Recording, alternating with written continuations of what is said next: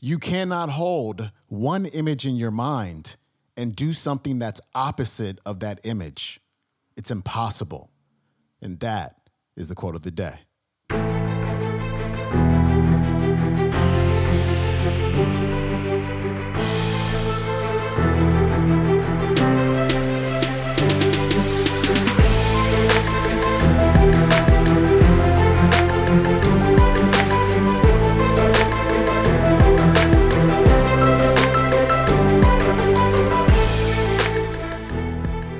Welcome back to the Quote of the Day Show. I'm your host, Sean Croxton of SeanCroxton.com. Today's episode is brought to you by The Jerf, Just Eat Real Food Bar, my very own organic, soy-free, dairy-free, gluten-free, delicious real food bar available at jerfbar.com as well as amazon.com. We've got Jack Canfield back on the show, and today Jack is talking about the power of your self-image and how you can change your self-image by using visualization. This is huge. Listen in.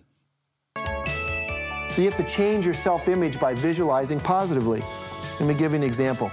Your image of yourself is so powerful that you can't do anything that doesn't match that image. When I do experiential workshops, I'll have half the group on one side of the room and half the group on the other, and I'll ask the one side to close their eyes and visualize a seagull. You know what a seagull is? It's out there and it's flying in the ocean, and it's smooth and graceful, and its wings are just flapping gently. Maybe it's just riding on a thermal. And then the other group I ask to visualize a jackhammer. You know, out on the street, you know, where it's breaking up the concrete and it's going up and down, up and down, up and down, rapid, staccato, rigid, fast movements. Then I ask the people that are visualizing the seagull to move like a jackhammer. And what you get is you see these people with their arms out, and they're trying to move like a jackhammer, but they can't do it. It's like they do this little move, and then they stop, and then their arms go out, and then they kind of look graceful, and then they stop again. There's this little jerk, and they stop again. But they can't really move like a jackhammer. And then I ask the people that are a jackhammer to move like a seagull. Keep holding that image in your head of the jackhammer as if your life depended on it, and move like a seagull. And what you get is you get these people with their arms out, and they're bouncing up and down real fast. And they look like a seagull that's drank too much coffee or something. And the point we make is that you cannot hold one image in your mind and do something that's opposite of that image. It's impossible. We ask people, what did you feel when you were doing that? They say, I felt confused. I felt stuck. I felt like I often feel in my life. And so the point I want to make here is that you've got to change your self-image or you can't do new things. If your self-image is, I'm overweight, you can't lose weight.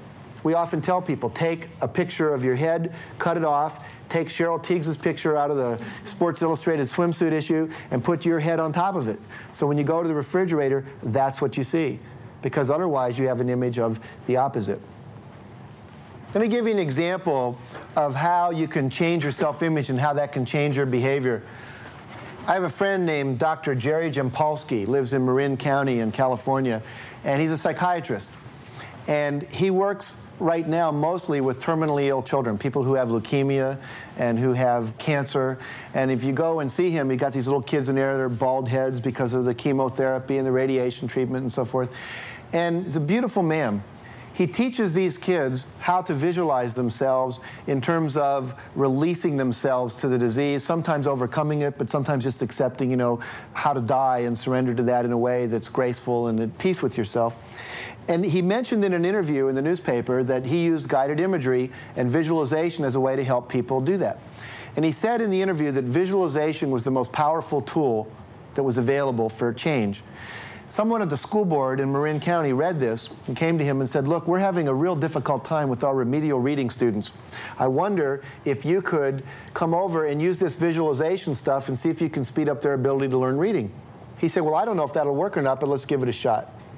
What he did was he goes over and he has the kids close their eyes and visualize going into a building, going up to the 10th floor, coming out of the elevator into a lobby of a movie theater.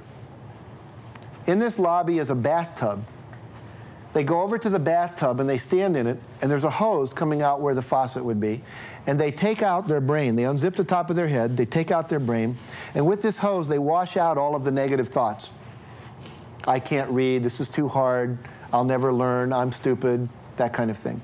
And the students watch all of these thoughts like little gray dirt go down the drain. Then they put their brain back in their head, they zip it closed, they get out of the bathtub, they go into the movie theater and they sit down. And then they see projected up on the screen a picture of them reading well. They see themselves sounding out the words, having their parents say, "I'm so proud of you," hearing the teacher say, "Good job, Johnny," or "Mary, I'm so proud of you." And then they go out of their chair, they walk up to the screen, and they literally go in the screen, and now they look at the movie as if they're in the movie. See, right now, if you're watching a movie of you see your whole body up on the screen. But when you're in the movie, you just see your own hands. You're looking out through your own face. You can't see your own face right now. We call this associated imagery versus disassociated imagery, which is more powerful to produce change. So whenever you visualize something you want, visualize it from inside of your body, what it would look like if you had it. Don't see yourself outside of yourself. It's not as powerful. Then he had the kids come out of the screen, sit back in their chair, take this movie screen and shrink it down to the size of a postage stamp, still a three-dimensional Super Scope, Technicolor, Dolby Sound movie, okay? And so then they would take this picture of themselves reading well, stick it in their mouth, and chew it up. And each of these crumbs from this chewing up would go down their throat, into their stomach, and then out into their bloodstream. And then every cell in their body eventually had a picture of them reading well. Have you ever been in a TV store where there's 100 televisions all tuned to the same channel? And, you know, one guy swings a bat and you see 100 bats swing? What's that kind of picture? Every cell in your body. Then he had the kids open their eyes, and then he had them record this little journey in their own voice onto a tape recorder. He asked them then to listen to this every morning when they got up and every night before they went to sleep. 2.5 months later, they retested the kids. They also retested kids who had not been in the study, who had not learned this technique. What they found was that these children increased their reading scores, their reading levels, 2.5 years in a little over 2 months. The average kid that had been in school, had not done this technique, had only increased a little under 2 months. That's how powerful it is when you change your self-image. They didn't change the reading teachers, they didn't change the textbooks, they didn't change the instructional technology. The only thing that changed was what? That's right, the self-image, the image they had of themselves in their head. All right, that was Jack Canfield. His website is jackcanfield.com. If you want to hear the entire program from which this clip came, it's called Maximum Confidence. It's available at nightingale.com as well as audible.com. That is it for me. If you have a chance, please leave a rating and or review for the show on iTunes. I really appreciate it. It really, really, really, really helps the show, and I will see you tomorrow. Thanks. Peace.